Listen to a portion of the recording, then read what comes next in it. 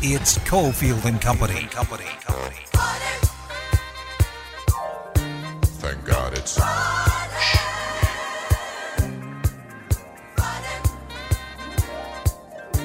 Thank God it's... It is Friday.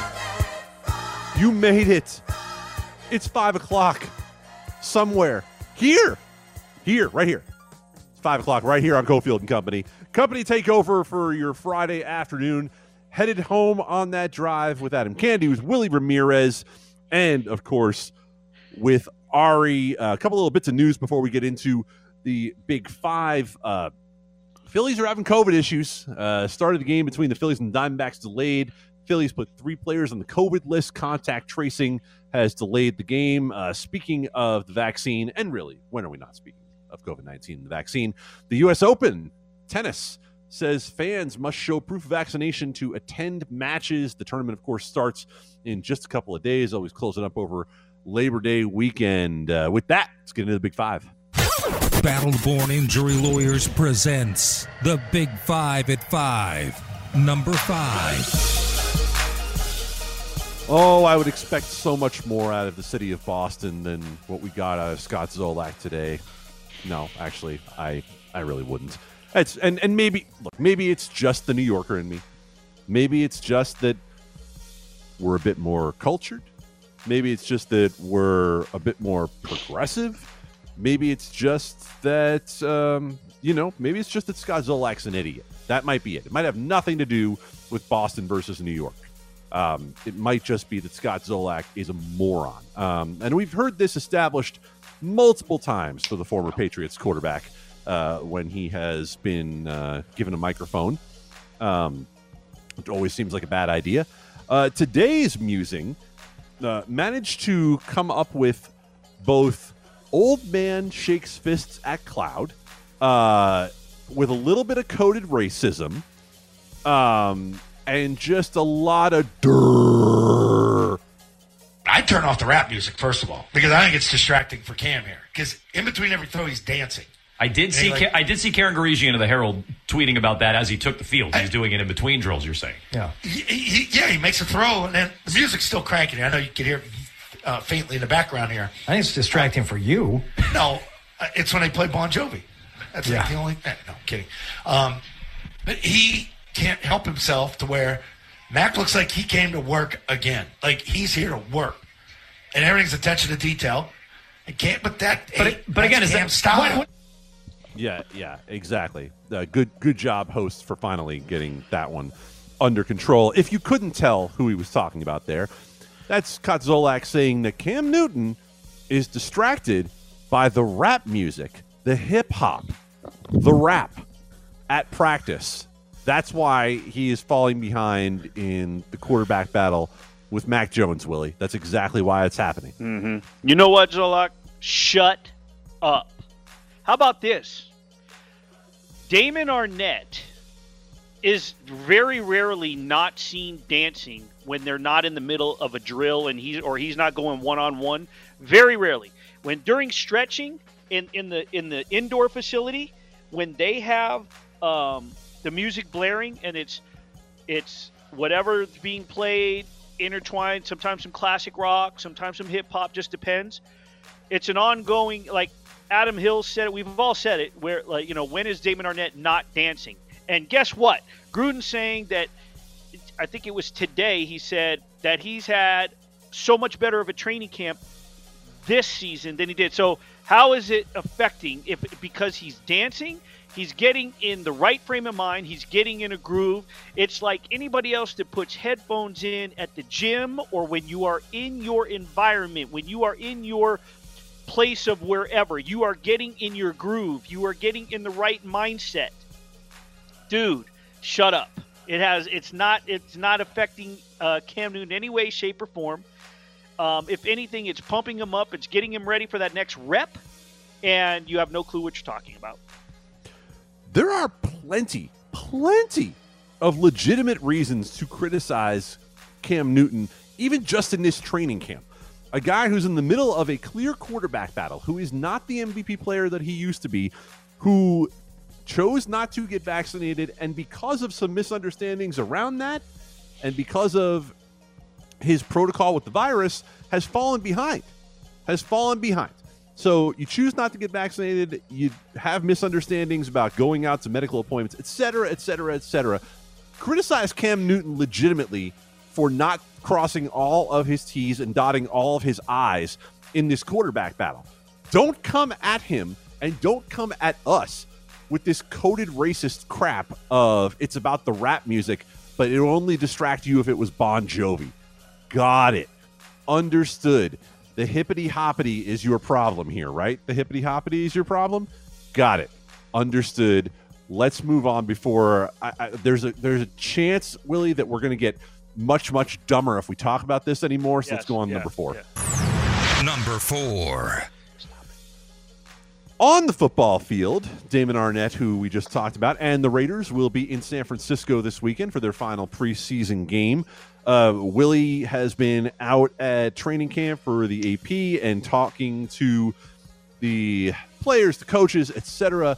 Willie, what is left for the Raiders to figure out here in this final preseason game? Because we know the roster cutdown is looming next week. What are they trying to figure out? What position battles, etc., are they trying to get straight before next week? Well, I will quote offensive coordinator Greg Olsen from yesterday. He said, I think there's great competition at the wide receiver position. That'll probably be the most difficult decision. We'll be making the cuts at the wide receiver position and the offensive line. There will be a good player. They might not make the roster. But those two positions really are very competitive, and they'll be probably the most difficult decisions. This is a retooled offensive line that is very critical to the success of this offense, which was top 10 last year in several categories. Obviously, Derek Carr is going to need some protection if he's going to have the wide receiver depth that he has in terms of opening things up. Josh Jacobs, who's been a 1,000-yard rusher his first couple of seasons, looking for that third straight year. The one thing about Josh Jacobs, he ranked near the top of the league in running backs in terms of total yards, but yards per carry has to be a concern, and that falls on the offensive line. So with that is with the immediate thought process for me on the defensive side. It is in the secondary.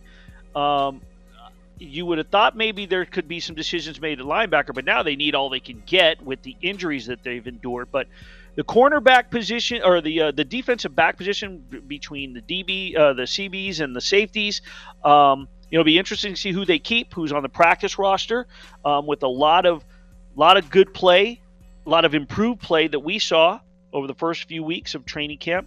And of course, if they decide to go with 6 receivers, who's going to get that last slot? You know, they brought in Willie Snead and John Brown, some veterans to mentor the younger guys. Brian Edwards and Henry Ruggs have both looked fantastic. And when you look at it as the whole, the number one target has been Darren Waller the last couple of years, and that's a tight end. So you want to get the right guys. You want to have the right depth. And so I think those 3 areas is where we're going to see somebody, if not a couple, of very talented players being left off the roster, possibly on the practice squad, because, as Greg Olsen said, it's going to be a difficult decision. Wide receivers, offensive line, and I'd say on defense, the secondary.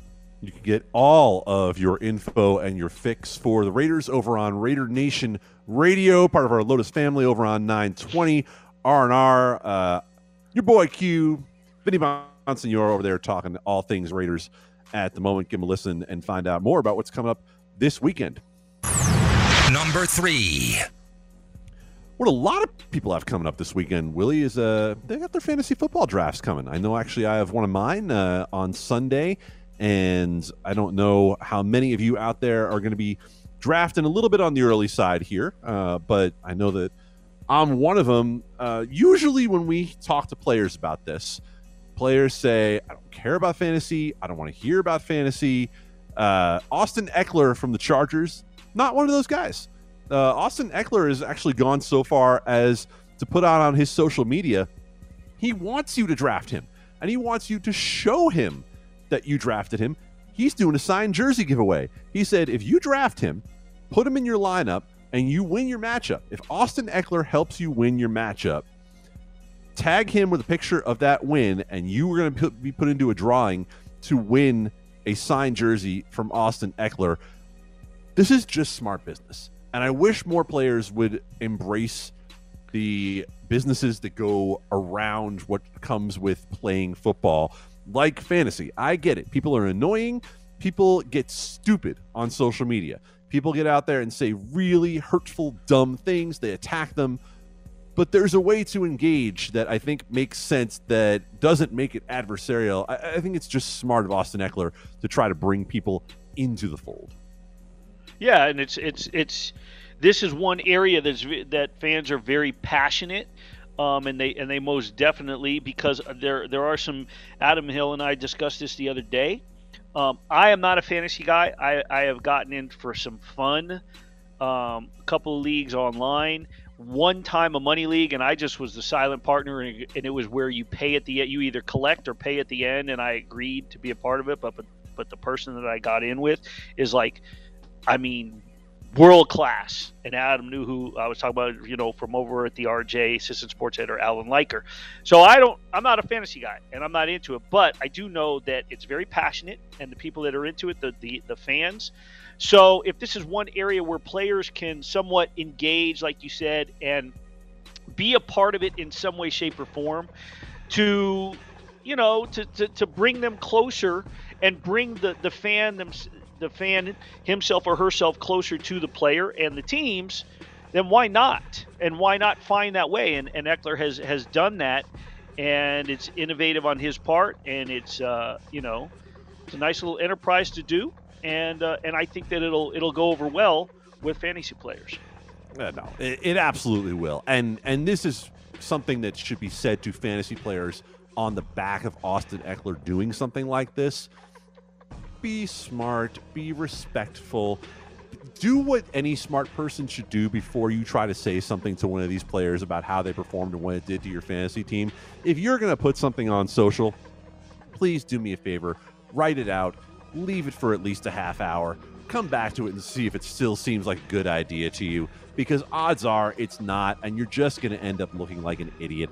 Leave these guys alone. Let them do their jobs, and especially when someone comes out here and is trying to do something smart like this. Number 2.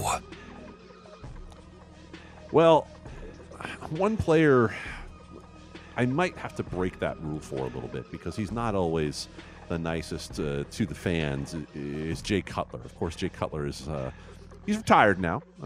Jay Cutler, very famously, if you believe the stories that you've heard, was not always the friendliest when he was seen out in public among the fans. But Jay Cutler, I don't know, maybe I should be easy. Maybe I got to take it easy on him. He hasn't had the greatest last few years. Jay Cutler has been trying to get back on his feet. We know he very famously dated and was married to and had children with Kristen Cavallari from MTV. But Jay was on the radio the other day talking about life out here is hard for a pimp. It isn't just a purely selfish play by my part. Like, there's a lot of other aspects that have to be taken into consideration whenever you get back out into that world. And the whole landscape has changed. There's apps, there's Twitter, there's Instagram. Like, it's a whole different ballgame. Like, you're not just walking into a restaurant or bar and talking to somebody. Like, that doesn't exist anymore. It doesn't exist anymore, Jay. It's a different world than where you come from. It's tough. Yeah, Willie, are you crying tears? Are you feeling bad for Jay Cutler?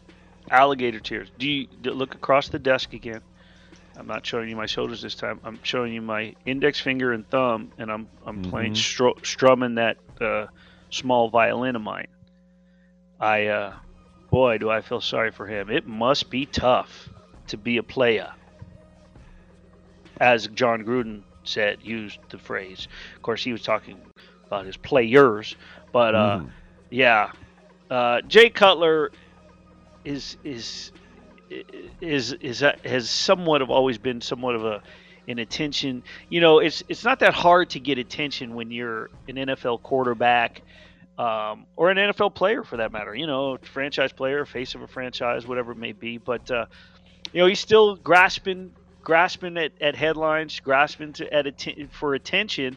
I'm not sure if he was doing it for attention or he's just being boisterous and being himself and making comments. But I guess if it's that hard and that difficult to have throngs of females, throwing themselves, whatever it may be, whatever it is that he's going through, it's that's a tough life, I guess, and I hope that he can get through this, and I hope that he survives this tough time in his life. Hashtag thoughts and prayers.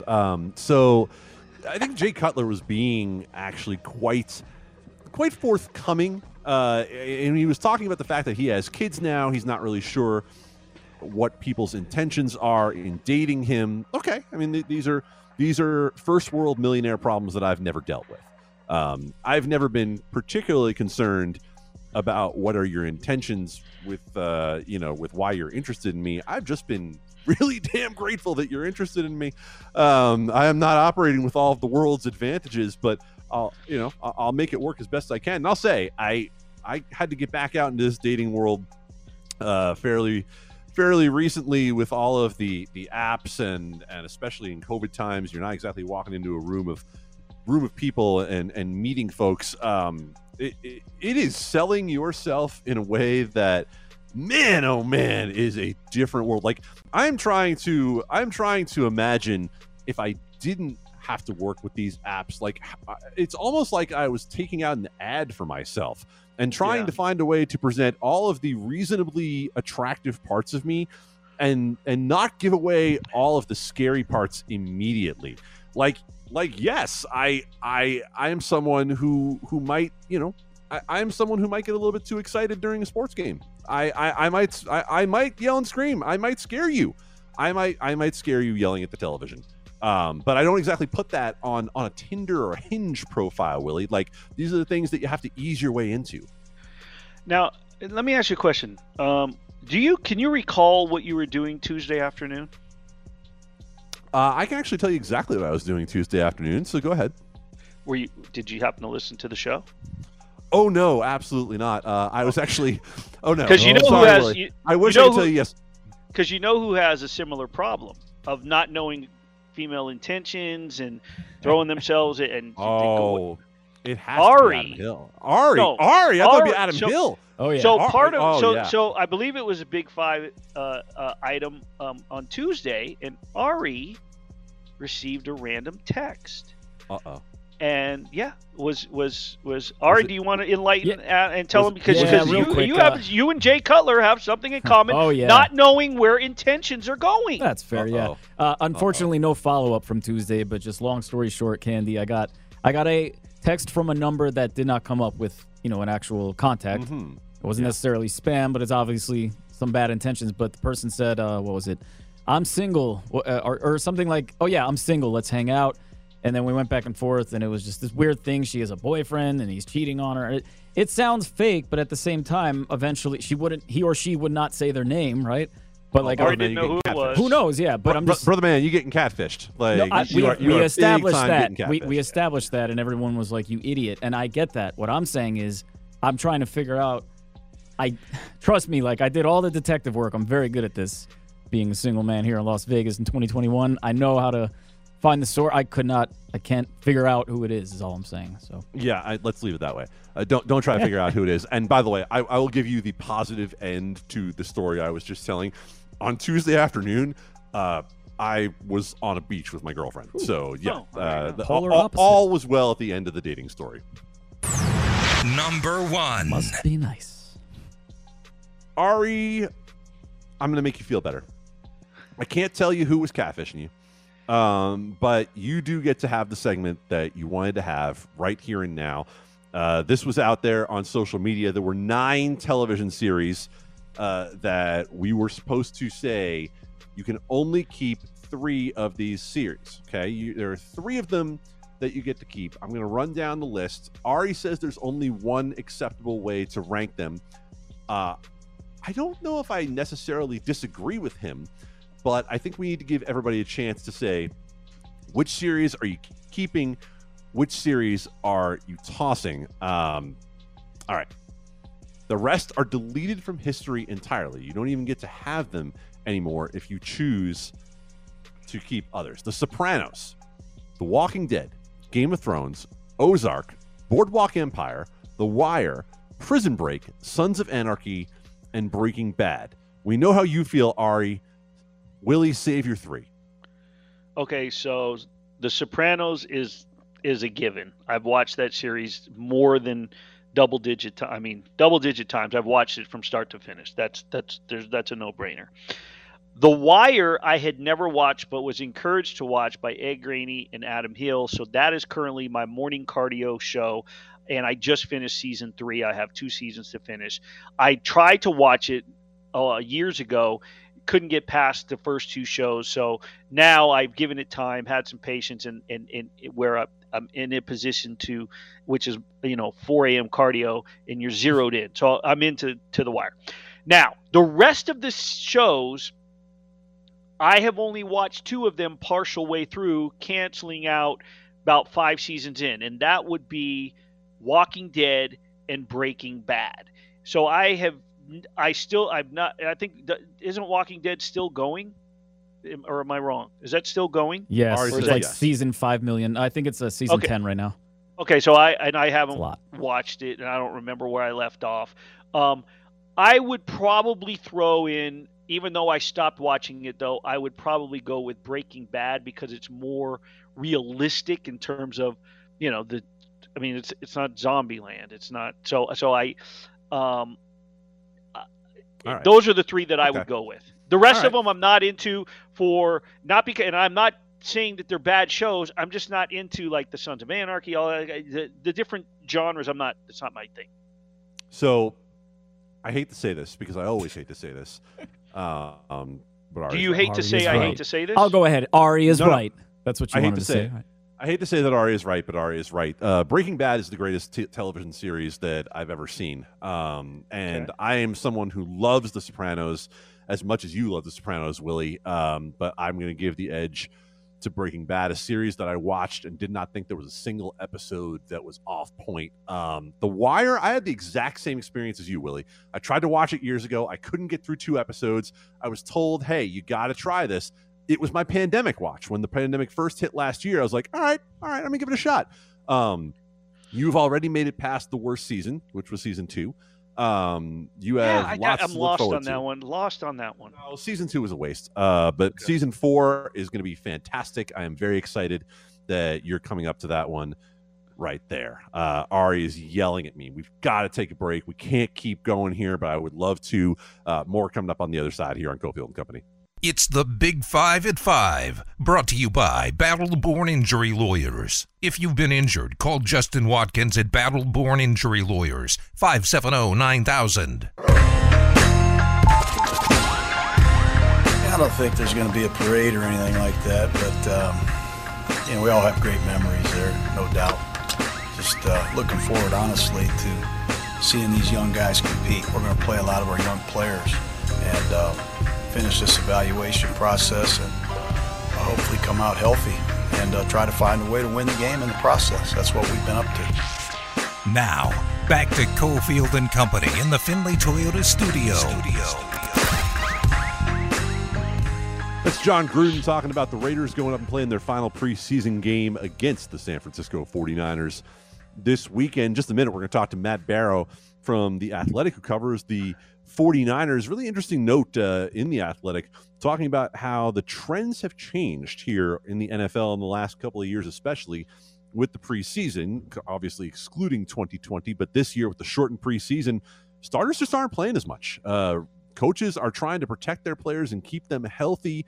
The old idea that players were going to go out there and, okay, we'll get them a series in game 1, we'll get some reps in game 2, play a half in game 3, and then game 4 they sit and get them healthy. It's all gone. There are a lot of starters who haven't played at all in this preseason. Niners, not one of them, because they're trying to figure out their quarterback situation. We'll talk to Matt Barrow in just a moment about that here on Cofield Company. Stick around. Cofield & Company returns in minutes in the Findlay Toyota studios. Oh, yeah, I have a pretty good idea. It's whatever he decides, yeah. I have a pretty good idea. I'm pretty happy with where I'm at right now and everything, and just the offense as a whole. yeah, Kyle's the head man. He'll make the call. Now, back to Cofield and Company in the Findlay Toyota studio. Kyle is, of course, Kyle Shanahan, the head coach of the San Francisco 49ers. That's Jimmy Garoppolo talking about his quarterback competition with Trey Lance. And no one knows more about the situation, been following it more closely than Matt Barrows, covers the 49ers for The Athletic. Matt, you, of course, assume that we're going to start with some talk about which safeties are going to make the roster, right? Yeah, I thought you were going to ask about the backup left guard. Yes, we have very, very important questions about depth at left guard, but I guess since we had the Jimmy Garoppolo clip, we might as well start right there with whatever you know to be the latest of the situation at quarterback for the 49ers. Well, I'll provide the visual for that clip. Jimmy Garoppolo was smiling broadly when he said it, so I don't think he's smiling if he says he's got an idea of what's going to happen, and his idea is that Trey Lance is starting ahead of him. So I would say that, you know, everybody's on the same page in the organization right now, which is Garoppolo begins the season as a starter, and there's a high likelihood that Trey Lance comes in for a smattering, several, I don't know how many it would be, but gets into games, and situationally probably short yardage and red zone.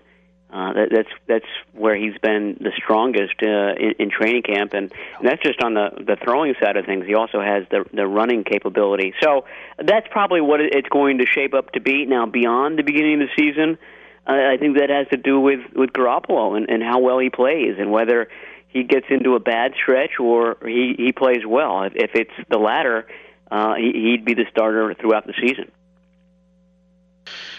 What has one of the things that was brought up to Gruden, this is the Raiders' first return to the Bay Area since departing Oakland, and Gruden's response was, I don't think that there's going to be a parade thrown for us. And they're going up there trying to get out of there healthy. They've been dinged up at the linebacker spot, but even though this is preseason game number 3 and it's it's a different kind of preseason. Obviously, we're still dealing with COVID, and they got a bye week coming up between this week and the regular season. But is there a somewhat of a sense for the community, for the Bay Area, for the fans that this is a little bit still of a Bay Area battle, but more so in the team that left the area? Is that kind of talk going around? I haven't heard it, but I'm so 49ers-centric that I probably wouldn't. My guess is that, it is special. I mean, the Raiders are no longer here. There are a lot of fans still here. They're going to be fans for the rest of their lives. That's sort of the Raiders thing. Once you're a Raiders fan, you don't change. So I think there are going to be a lot of Raiders fans at the game. I don't think there's any coincidence that it's a 1 p.m. start and not the typical, 6 or 7 p.m. start that these preseason games usually are, because they're worried about violence. I mean, this is the first preseason game that these teams have played since that infamous 2011 game at Candlestick, where people got shot, people got stabbed, all sorts of fights. So that's a concern for the 49ers, the security, the police forces here, and the hope is that preseason 1 p.m. kickoff is going to be hot. That kind of dulls things a bit. What do you think, Matt? Do we need to put all of the truly rowdy fans on the sun-baked side at Levi's, or do we put them on the other side? Well, I mean, at 1 p.m., it's all sun-baked. I don't know if you're going to be able to escape it, and it gets hot. And my theory on this, and this has been a big storyline here, how hot Levi's gets in mid-afternoon August games. But my theory is that those seats are all made of plastic, and it's just like being in your car. It gets quite sticky in those plastic seats. So I think that's a big part of it. But I don't think it's going to be a fun experience, at least early on in the game.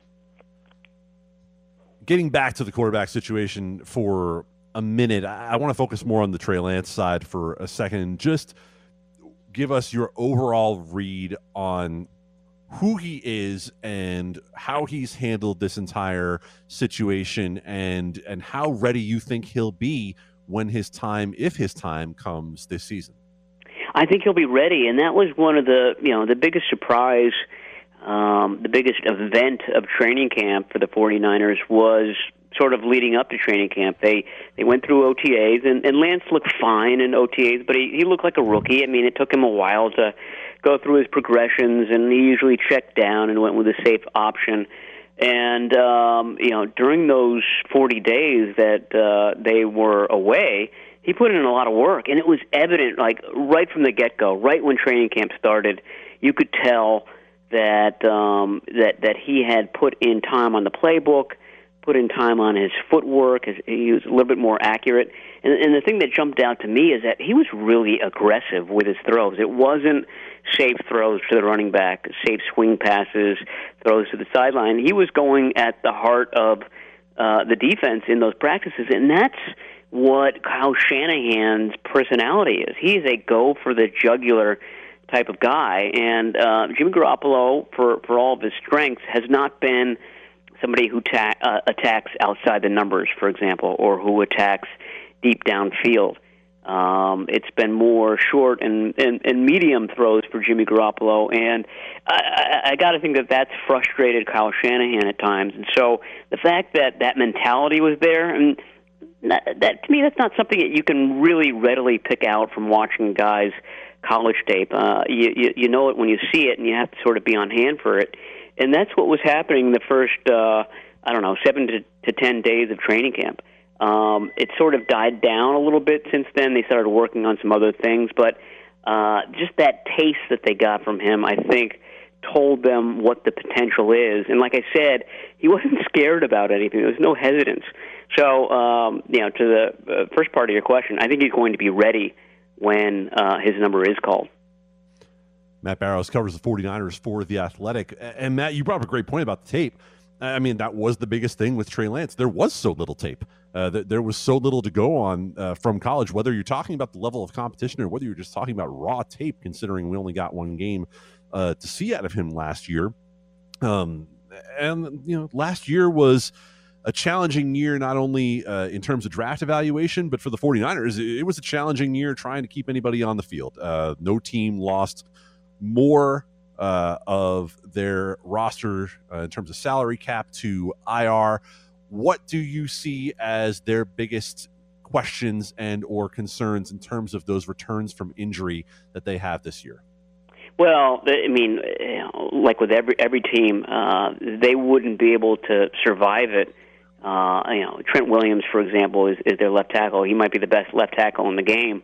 The step down from left tackle to from him to the next guy is steep, and I think that's an NFL-wide issue. There's just not enough really quality offensive linemen, and they're not being asked to do the things in college that they're required to do in the NFL. So it takes a while for a mid-round rookie, for example, to kind of step into that mold. So they're vulnerable there. They're vulnerable at cornerback. They've got Jason Verrett, who's looked terrific at one spot, and they've got Emmanuel Mosley at the other. After that, it's rookies and 8-year vagabond type of guys, journeymen. So there are a couple of positions like that. Tight end, I would say that too. George Kittle out of this world. Right after George Kittle, though, it's a drop down. So. They've got some marquee players. They just got to keep those marquee guys on the field this year. Matt, it's creeping up on a one full calendar year since Nick Bosa has, been able to step on, and I know he spent the off season with some trainers and rehabbing and getting ready. What's his status? Because obviously I would assume Shanahan is counting on him to be a key component. What's his status and where's he at? Yeah, I'd say it's arrow up. He did his most extensive work in training camp on Wednesday and Thursday, and really looked good. Looked like his 2019 self, and he will tell you that he's even quicker than he was in 2019 because one of the things that he changed a little bit or altered was his diet. And I don't think he was eating a lot of Big Macs beforehand, but now he's really kind of scrutinizing what he puts into his body. And so his body fat is lower. He looks leaner.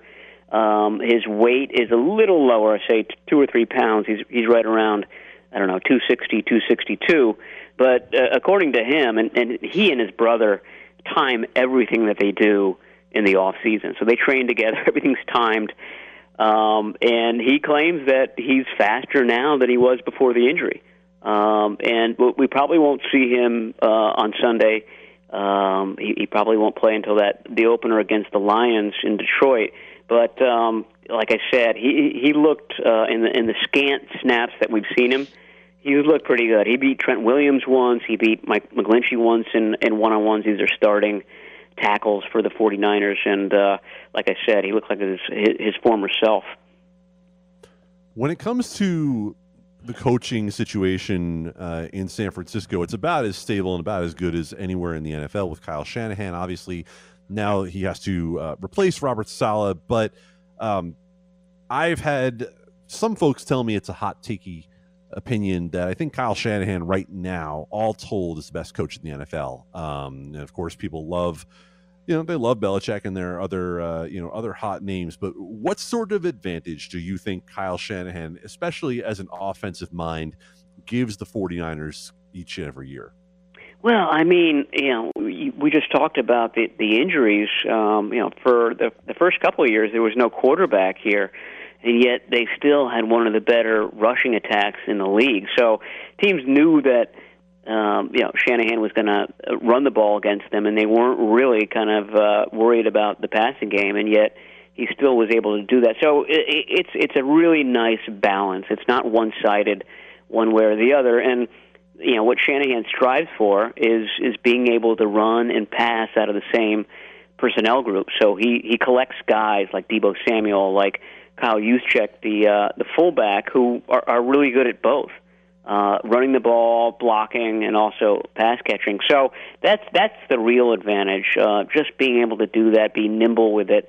And that's sort of, getting back to Lance and the quarterback question, that's where Lance needs to get. He needs to become, I noted the kind of symbiotic way that they're programmed, Lance and Kyle Shanahan. Now Lance needs just to get on the X's and O's, the play calling, that thing as quickly as Shanahan, just to become an extension of him. I guess that's what my point is that he really has the potential to be that, I know it's cliche, but to be that extension of the head coach / play caller, maybe more so than Jimmy Garoppolo ever could, because his arm does have physical limitations. Matt, I am fascinated by the idea of being able to watch these two develop together over the course of the next few years. It should be awesome. Matt Barrows covers the 49ers for The Athletic, kind enough to give us some time here on Cofield & Company. Great spot. Thanks, man. Thanks, all right, man. Anytime, guys. Talk to you soon. Into the grab bag we go when we come back. Join the conversation on Twitter at ESPN Las Vegas. Cofield & Company presents... Hey, hold on. Bag up. Grab Bag. Don't touch it. Don't even look at it. Only on ESPN Las Vegas. Stick your hand in there, Dave. First thing in the grab bag today is tickets. September 4th, Everclear, M Pavilion. Call Ari right now, 364-1100, 364-1100. He'll take caller number 5. Caller number 5 is going to win those Everclear tickets. Willie, we're wrapping it up here on another Cofield & Company Friday afternoon. I'm curious what you think about this story here. Alex Pietrangelo has sold his mansion in Las Vegas. I saw Started up trade rumors. He's leaving. Guy's done. He wants out. No, just kidding. Because he actually sold it to Max Pacioretty. He sold it to Max Pacioretty. I thought what was interesting is that when Max Pacioretty was last selling his home, the realtor brought in, I'm going to call him a psychic, Mystic Mona, to talk about how the energy of the home, the aura of the zen of the home, the zen of the home. Sure. Is this Willie approved? I am a little bit of a believer of creating a positive vibe, a nice little zen in the home. I will admit, when I get up in the morning and go for 3-4 a.m. cardio and come home, first thing I do is turn on a fountain, light some incense. I put the soundscapes on. The puppy comes out of the playpen, and it somewhat just kind of creates a nice little positive mindset, nice little positive vibe for the morning.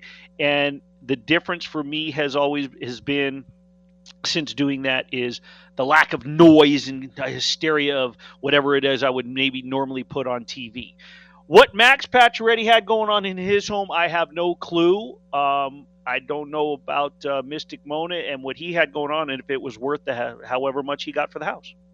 I'll tell you what, Max Pacioretty actually made a pretty penny, given what the Las Vegas housing market has been like of late.